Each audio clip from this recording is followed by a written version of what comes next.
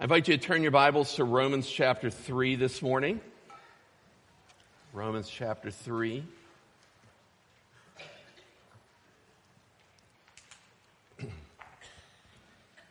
We've been working our way through a challenging section of the book of Romans, Romans 1 through 3, which is a lengthy description of how the wrath of God is built or placed upon all human beings because of their sinfulness and unfaithfulness to God.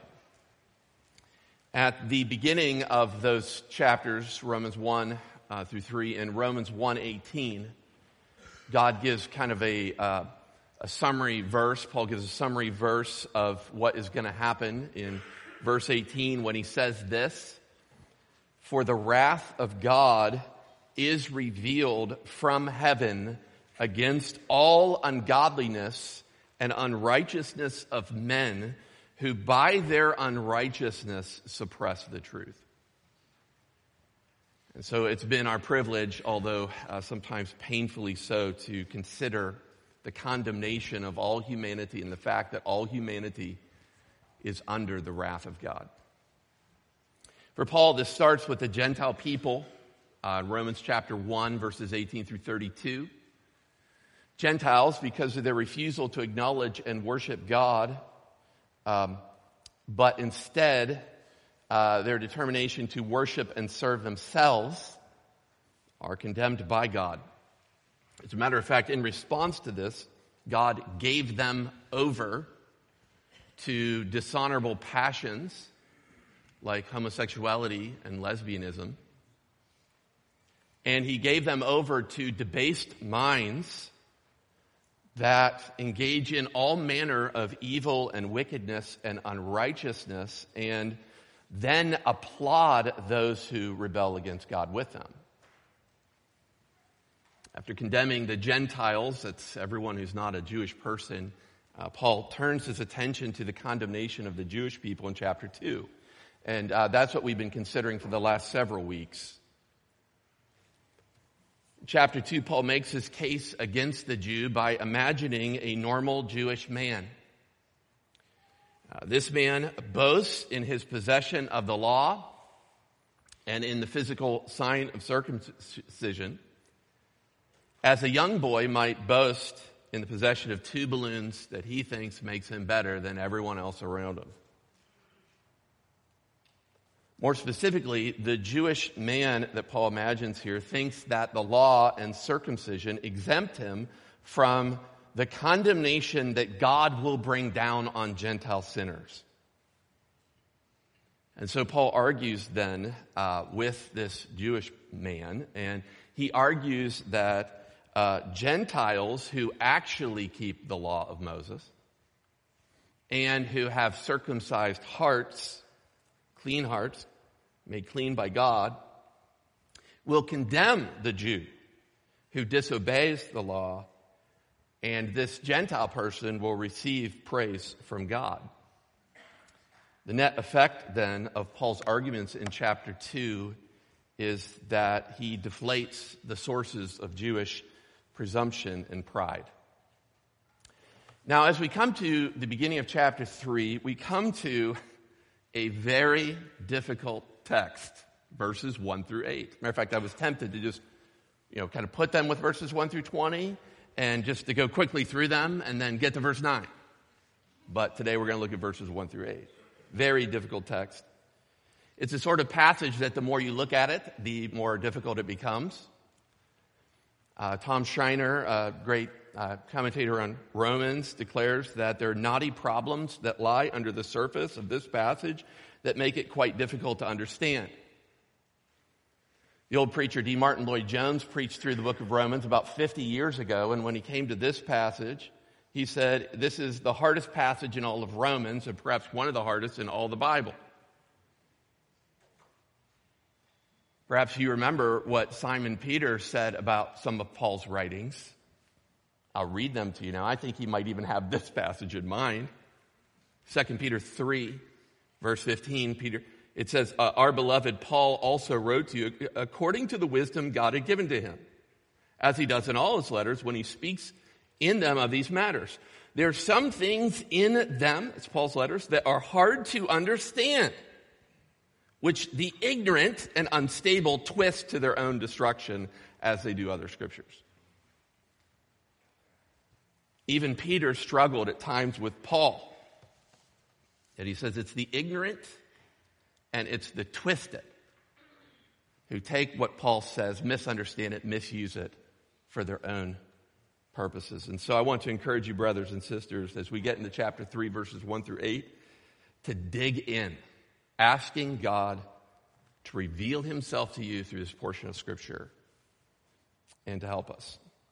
I want to start this morning by inviting you to stand if you can, if you're physically able, and we'll read through Romans 3, 1 through 8 together, and then ask God to help us with this passage. Romans 3, verse 1. Then what advantage has the Jew, or what is the value of circumcision? Much in every way. To begin with, the Jews were entrusted with the oracles of God. What if some were unfaithful? Does their faithfulness nullify the faithfulness of God? By no means. Let God be true, though everyone were a liar. As it is written, that you may be justified in your words and prevail when you are judged. But if our unrighteousness serves to show the righteousness of God, what shall we say? That God is unrighteous to inflict wrath on us? I speak in a human way. By no means, for then how could God judge the world?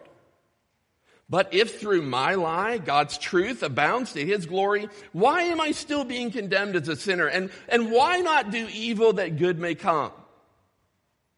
As some people slanderously charge us with saying, their condemnation is just. Let's ask the Lord to help us understand this passage together. Father, help my brothers and sisters who are here today. Pay close attention to your word. Open our eyes to understand it. Not just to understand it, but to understand how we should submit to it. How we should come under what your word says. Reveal yourself to us, Father. Reveal yourself and your Son to us so that we can better serve you this week for your honor and your glory. Help us not sin, that grace may abound. But Lord, help us understand this text and then use it in our lives, we pray. In Jesus' name, amen. You may be seated.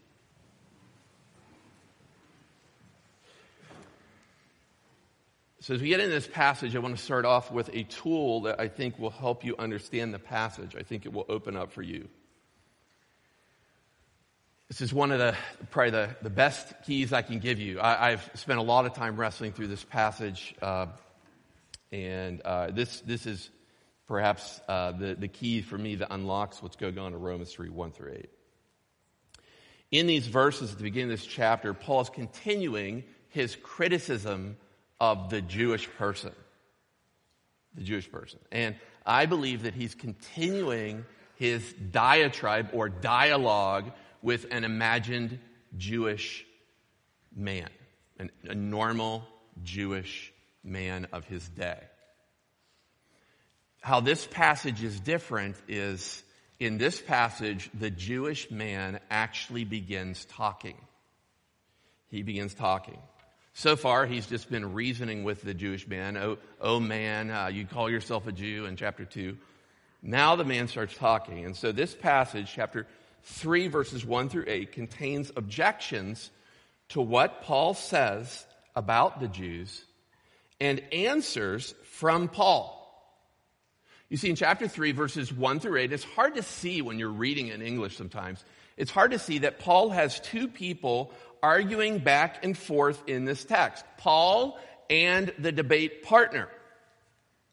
Okay, so knowing that foundational idea, sometimes what we're reading in chapter 3, verses 1 through 8 is coming from the debate partner, and other times it's coming from Paul, I think will really help us. Now, some scholars, like John Stott and Doug Moo, say that Paul's imaginary opponent is someone like Paul when he was a Pharisee. So they say what you have in chapter 3, verses 1 through 8 is Paul the Christian versus Paul the Pharisee.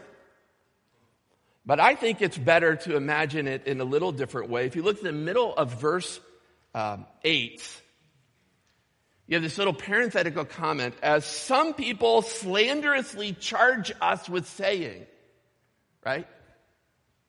It seems that Paul's imaginary opponent in this chapter is talking the way some real Jewish people spoke about Paul. Consequently, I think it's better to think that the imaginary opponent is someone like the Jewish men and women who Paul reasoned with in the synagogues when he presented the gospel of Jesus Christ. So it's not Paul the Christian versus Paul the Pharisee. It's Paul the Christian versus the Jewish skeptic of the gospel. The next hard question in this passage, and I'm just giving you some foundational things at the beginning here that I think will help you. And I've weeded out, believe me, I've weeded out a ton, okay, that I could have said. The next hard question that we have to work through in chapter 3, verses 1 through 8 is, when is Paul talking and when is the debate partner talking? It seems to me that verses 1 through 8 are one paragraph with 4 sections to it. Okay? I'm going to give you a little chart. Don't panic to get everything off of this chart in your notes. Matter of fact, on Wednesday, I'll send it out to you as a church. Okay, so we got a new printer this week in the church office, and it went down yesterday, so I couldn't give you a handout like I normally do. New printer, imagine that. It goes down. Doesn't work. So I will send this to you. Okay, there's something I want you to see, though. Okay. I believe in verses 1 through 8, there are 4 sections. This is the 4 rows of this chart here. And the second column is entitled Questions that the debater asks Paul. And then sometimes there's these little parenthetical comments that he gives. I speak in a human way, or as some people slanderously charge us with saying. But then to every set of questions, there are answers from Paul. And just a few things to make this simpler for us. There are double questions in each case, 2 questions that are followed by double answers. Except in Paul's last answer, which is simple. He just kind of swats away their argument and says, their condemnation is just. I'm done. It's like I'm done arguing with this guy, I imagine. All right? One other simple observation about this. The questions take usually one verse. So verse 1 are double questions. And the answer normally takes one verse. Verse 2 would be the first round of answers. Verse 3, double questions. Verse 4, double answers. Verse 5, double. You see, you get it? A pattern. All right? Now, one other big observation with this passage. The questions that the Jewish opponent brings against Paul are actually accusations against God.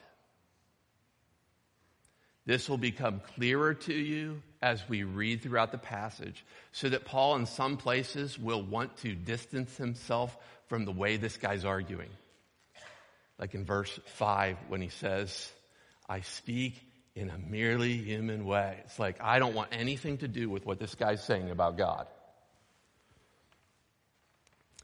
And along those lines, I think that this sermon, this text will be helpful for us. It'll be helpful. This passage will help those of us who have questions about a God who would condemn all men and women in their sin, placing them under his eternal wrath against sinners. Sometimes we are like this Jewish opponent who are uncomfortable with what we learn about God in Romans. So we say things like this to kind of take the edge off. We say, he hates the sin, but loves the sinner. He hates the sin, but loves the sinner, loves them unconditionally. But men and women, God doesn't send sin to hell. He sends sinners as their just judgment for refusing him and making a god out of their own being. And so now I want to look at the passage with you by examining the 4 rounds of questions that Paul's opponent raises. It all starts in verses 1 and 2. And so since I don't have a handout for you, I've got 4 points today. And you'll know them. You'll know we're actually making some distance in the sermon when the black screen comes up and you see it. Okay, this is point number 1. He's answering questions about Jewish advantages in verses 1 and 2. So look there in your Bible. It says, and what advantage has the Jew, or what is the value of circumcision? Much in every way. To begin with, the Jews were entrusted with the oracles of God. So in this first round of questions, you've got the Jewish skeptic versus Paul the apostle. The 2 questions he asks are mentioned clearly here. The double questions are about a Jew and circumcision, and those questions spring right from what Paul said in chapter 2. Okay, so let me just point this out to you. Last week we looked at 2 paragraphs. Look at Romans 2:17, the very beginning. But if you call yourself a Jew, then look at the second paragraph, verse 25, for circumcision is indeed of value. So this imagined Jewish opponent asks questions about what is the advantage for the Jew and what is the value of circumcision. Okay, and so then comes Paul's answer, and we would think that his answer, if we're following his arguments so far in the text, we would think that his answer might be, well, frankly, not much. Or as C.H. Dodd said, he said kind of a logical way of answering the question might be none whatsoever. Instead, Paul answers those questions from the Jewish opponent in 2 ways. He says, first, he says, much in every way. Although Paul has deflated their sources of Jewish pride, he acknowledges that the Jews have many advantages over the Gentile people because of their heritage and history with God. And then he begins to list them. Right? He begins to list them, stopping after the first or the most significant advantage that the Jewish people hold over Gentiles. See the expression there in the Bible in verse 2, to begin with. This could be translated, first of all, right? What advantage do they have? Well, let me just tell you, first of all, which normally is a way of signaling that the author has several things he wants to articulate in a list. But if you're looking in your Bible, you're like, what, am I missing verses here or something? He doesn't give a list. He says, first of all, and there's no second or third or fourth. There'll be other lists like this that he'll continue in chapter 9. Here, however, he never finishes because he feels that this one advantage that he gives is so significant, there's no need to list any of the others. This is the preeminent privilege of the Jewish people, and Paul wants to highlight it even if he neglects their other privileges. So what is it? Well, the Jews were entrusted with the oracles of God. Phrase that could be translated, the words of God. The great advantage that the Jewish people had as compared to the Philistines or the Egyptians or the Babylonians or the Assyrians or any other country was that they had the Word of God. And men and women, I think we should not dismiss this very quickly here. This is the first and only advantage that Paul feels the need to bring up. The Jewish people were within earshot of the Word of God. They had it read to them all the time. And might I say that the greatest advantage that anyone might have is the ability to have and hear the Word of God. Do you have any idea how advantageous it is for us to hear the Word of God and to have the Word of God? We have the opportunity to hear God's Word opened every Sunday morning, and in Bible studies, and in equipped classes, and through personal study of our own copies of God's holy Word. Yet some of us, I don't think, are much better than the Jewish people. Because we're about as excited about the preached word as we are the stewardess's message to us on a plane. You know what I mean. There's someone standing up there saying something, but I don't know what they're saying. If you're laughing, that brings me courage today. You actually are listening. Some of us just aren't interested in additional Bible studies or classes with others either, because we really prefer anything else. Early lunches, snuggling up with our phone or a movie on the couch. Some of us are as excited about the Word of God for our devotions in the morning as we are reading the list of ingredients on our cereal box. When I start preaching like this, sometimes I get a challenge saying, oh, that's really legalistic. And I want you to know that's not my heart in this at all, okay? I don't care as much whether you get your Bible study or Bible class from one of the things that we offer in our church. Although, it seems to be like a good idea to hear something that one of your pastors is saying, or one of the things your pastor thinks would be helpful for you. I don't care as much where you get it, if it's sound. Okay. But I want you to examine your own heart. Do you love and want the Word of God? Do you think like one sermon is enough a week? Are you in it? Are you studying it? I had a basketball coach who got the most out of us, and he would often tell us, he would say, you gotta want it. Never really knew what that meant, but you got to want it. I ask you, do you want it? Are you eager to hear God's Word? Do you have any idea how advantageous it is for us to hear God's Word when so many people in our world don't have it? The Jews excelled all other people in the entire world because they had the words of God. And men and women, we have been given an even more complete edition of God's holy word, Old and New Testament. We are privileged, and to whom much is given, much should or will be what? Required. Dig in. Want it. These are the oracles of God.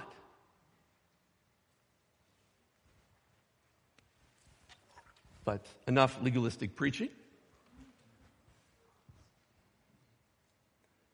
Next, we move on to the second question.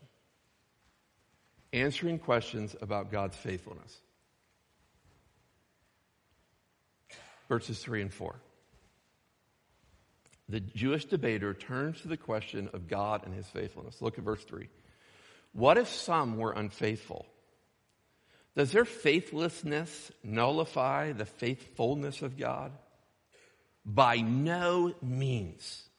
Let God be true, though everyone were a liar, as it is written, that you may be justified in your words and prevail when you are judged. Here, the debate partner asks two questions. This is how I translate them. The first was just very simple. What then? Okay, and then the second one is more substantial. If some did not believe, will their faithlessness nullify the faithfulness of God? Here, Paul's opponent acknowledges that the Jews were unfaithful in their covenant with God, but asks whether that means God won't fulfill his obligations to them. Will God bless Israel according to the terms that he has offered to them in his covenant? Will he be unfaithful to fulfill the promises he has made to them? leads to Paul's answer in twofold answer in verses 3 and 4. He starts out with a strong answer, could be no stronger. He starts with the phrase, by no means. Maybe you've heard preaching on this before. This expression is in the original is an emphatic negation. It's hard to reproduce in English. So I just want to give you what some of the translations have done with it. King James Version, God forbid. Christian Standard Bible, absolutely not. New American Standard, may it never be. You see, Paul saves this answer for questions when he's answering a ridiculous question, and he uses this phrase at least 10 times in Romans. Now to that short little statement, no way, Paul adds, let God be true even if that means all human beings are liars. I think the idea here is concessive. God is to be seen as true even if that means all men must be viewed as liars. That's a good answer. If I'm choosing between all men, every human being, and what they're saying, and what God says, who's right for Paul? I'm going with God every time.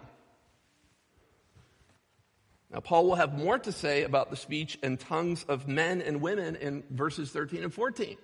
And it's not a pretty picture. Here, however, he emphasizes God is true. Speaking, I think, not only the fact that God is honest, but he's true to his word. When we come across this little phrase, the truth of God, in the Old Testament, it emphasizes God's covenant faithfulness to Israel. In other words, I think the point that Paul be making, if he's quoting this in line with the Old Testament scripture, is God is reliable. He's trustworthy. He comes through on his promises. Let God be true. That's what God is. He's truthful. And speaking of the Old Testament, Paul grounds his views of a high view of God's trustworthiness with a quote from scripture in Psalm 51. Verse 4. And he does this at the end of verse 4. So if you can even see this slide behind me, there's a quote from the Old Testament here. And we won't turn there because we already read that passage in our scripture reading today. Psalm 51. This psalm is perhaps the greatest penitential psalm of confession in all the Bible.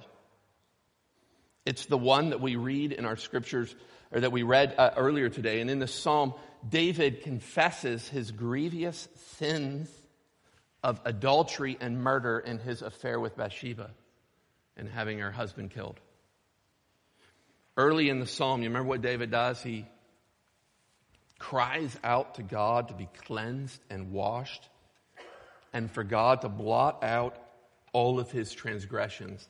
Then he makes a declaration, and listen to this declaration. He declares that his sin was against God and him alone. Remember reading that? My sin's against you. You and you only have I sinned.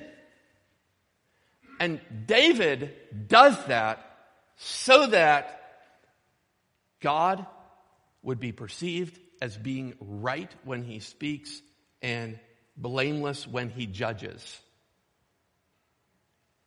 Because of David's sin and the impending judgment that he was going to face, David doesn't want anyone to think that God is unrighteous to judge him.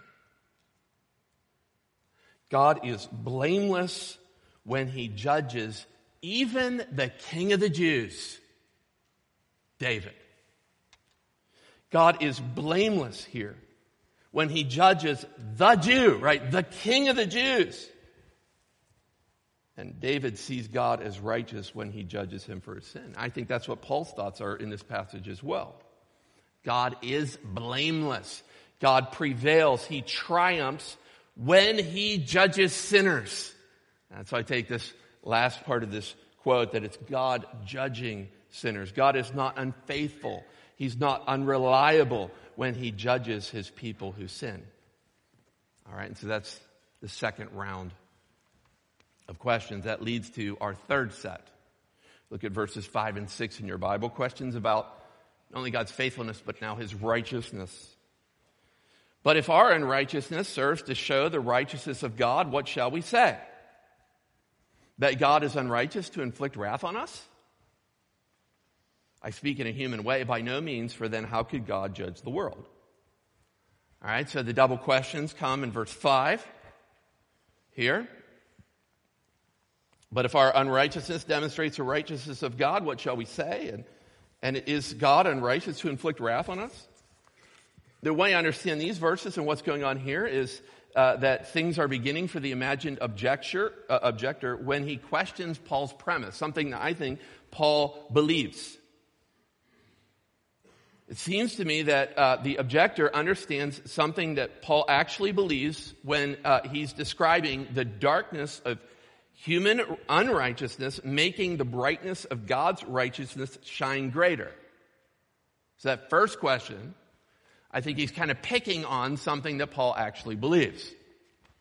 Okay, the sinfulness of humanity when compared with the righteousness of God. It's this amazing contrast. A few years ago, I gave an illustration about when I purchased a wedding ring an engagement ring for Carissa. That's been 25 years ago now, so I'll have to bury this illustration eventually. Okay. But I suggested, I told you what the jeweler did, right? He put that black velvet cloth underneath the ring on the counter, and then he put the ring there. And that dark backdrop just really accentuated the ring, the beauty of the ring.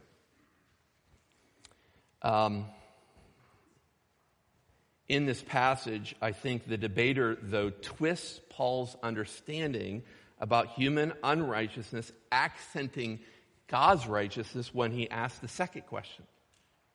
Is then God unrighteous to inflict wrath on us? I mean, the argument goes like this. Is God acting unrighteously if he punishes people who are actually enhancing his reputation?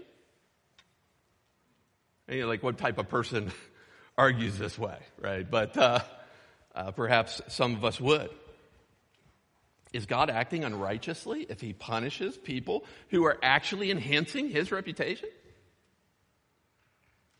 All right, so Paul, if you say, like, the sinfulness of mankind accents the righteousness of God, makes it more spectacular, look more spectacular or something, then why would God judge us? Okay, and I'm going to quit here because there's going to be more arguments I'd like to get into now, but we'll get into it in a little bit. And so really what this imagined Jewish opponent is doing is he is pointing the finger back at God. And that is too much for Paul. So Paul distances himself immediately with a parenthetical apology. He says, I am speaking in a human way. From Paul's perspective, the last objection that this man offered is God being unrighteous is disrespectful and out of place when talking about God. God's judgment is not something that should be called into question. And so for Paul, questioning the justice of God like this is absurd. It's reckless use of reason. By the way, this is how men and women think when they've lost all sense of reality, when God has given them over to debased minds and dishonorable passions. And so after making that disclaimer, I'm speaking like a human here, Paul gives his answer. He starts with by no means, and we've seen this before. Absolutely not. Don't even think about it. Don't say that about God and his righteousness. Now, before we go on to the next part of his answer here, I just want to make an application for us again. I think it's not wrong for us, men and women, to ask big questions about God if we are doing so with in a genuine effort to learn more about him. But I do want to caution us to be very careful when in asking our big questions, we actually might be blaming God or accusing Him of doing wrong.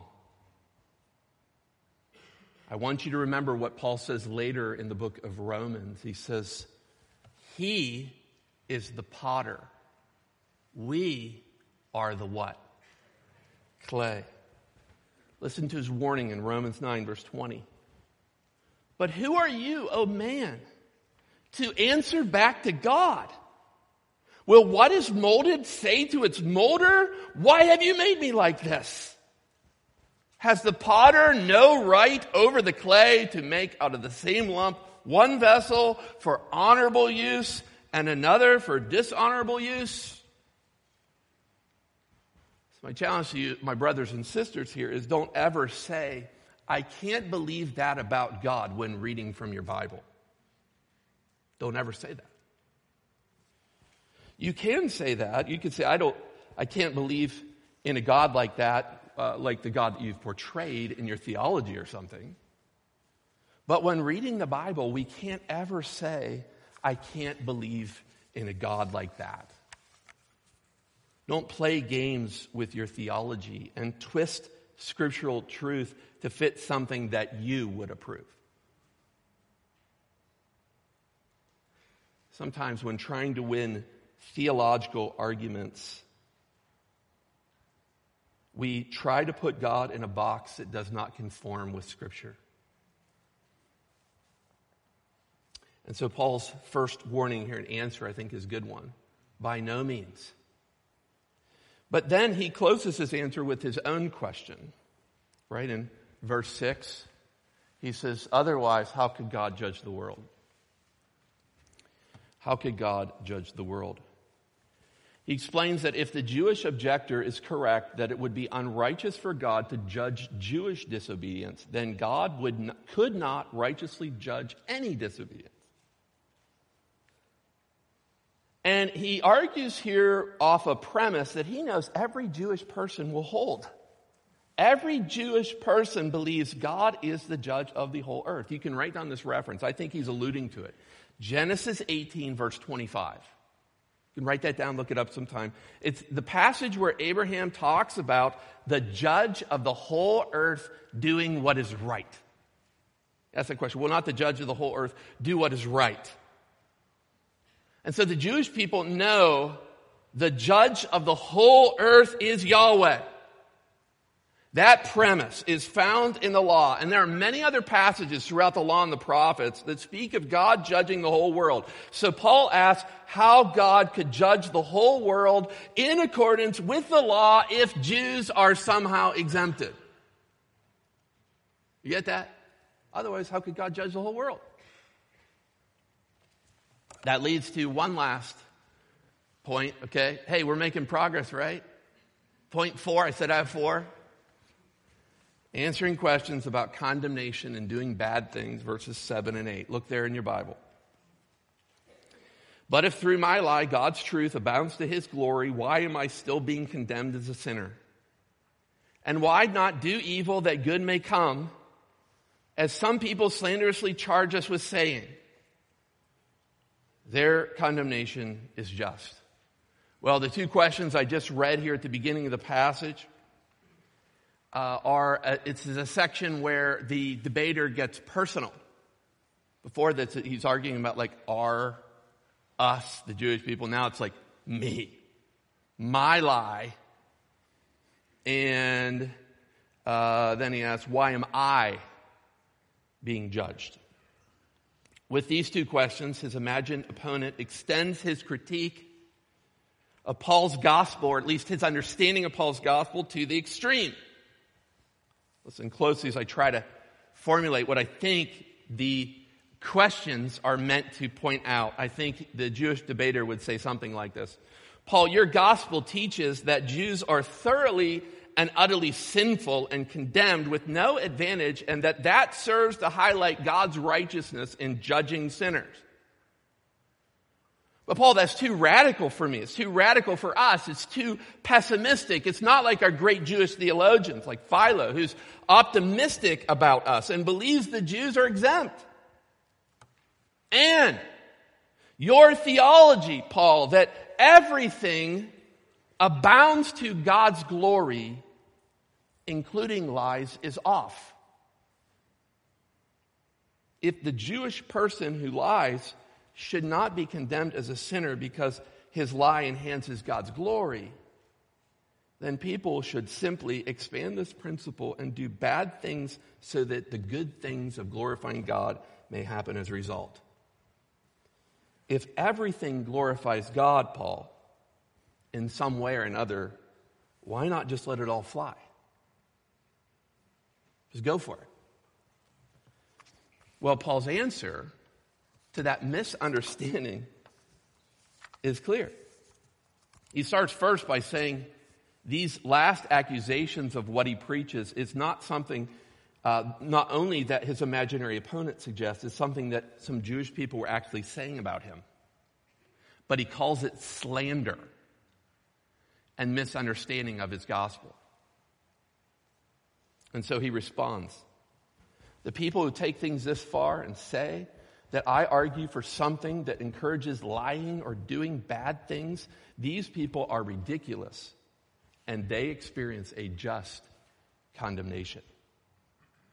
He says their condemnation is just. Paul's done arguing. He kind of just swats away the accusation and claims that these Jewish people who reject his gospel and project outrageous caricatures on his beliefs will be justly condemned by God.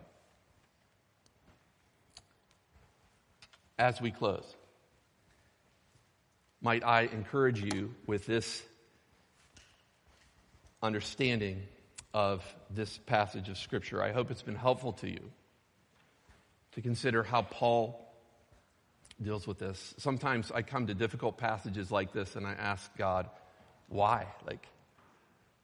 This is so hard, so difficult to understand.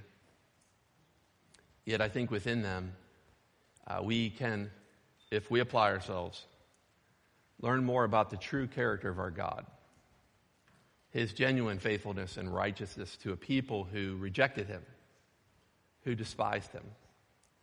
And I trust that as we look at this, we too will be thankful for his word that he's given to us. Let's pray together.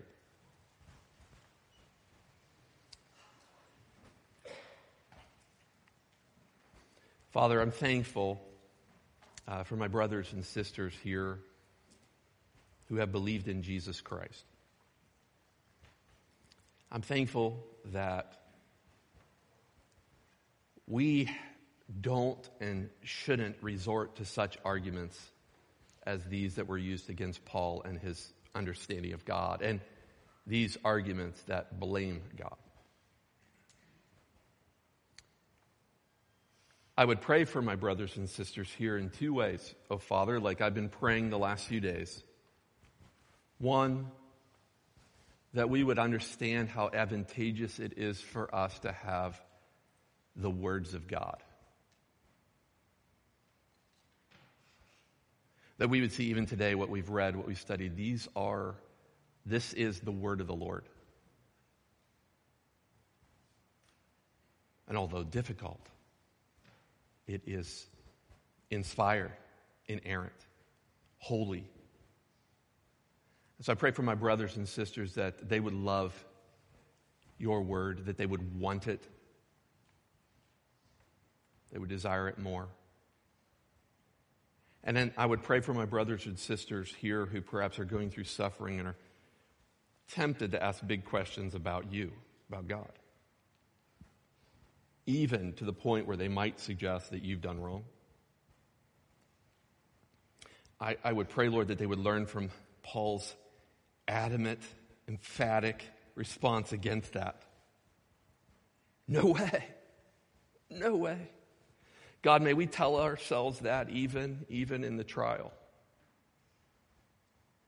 Even in the terrible, difficult moments that we sometimes experience when we are accused, or we are blasphemed, or we are slandered against, or we endure some great trial. May we never say, is God unrighteous to afflict me in this way? Pray for my brothers and sisters in that way. And then finally, I pray for anyone here under the sound of my voice who's not a believer in Jesus Christ. We have seen a very dark picture of your wrath and condemnation that comes crashing down. You do afflict your wrath upon sinners. God, this is nothing to mess around with. And I just pray for anyone here who has never believed in the gospel of Jesus Christ to save them from their sin and to save them from the consequences of their sin, that they would believe on you today. Lord, help them to do so in this moment, we pray, through your Spirit.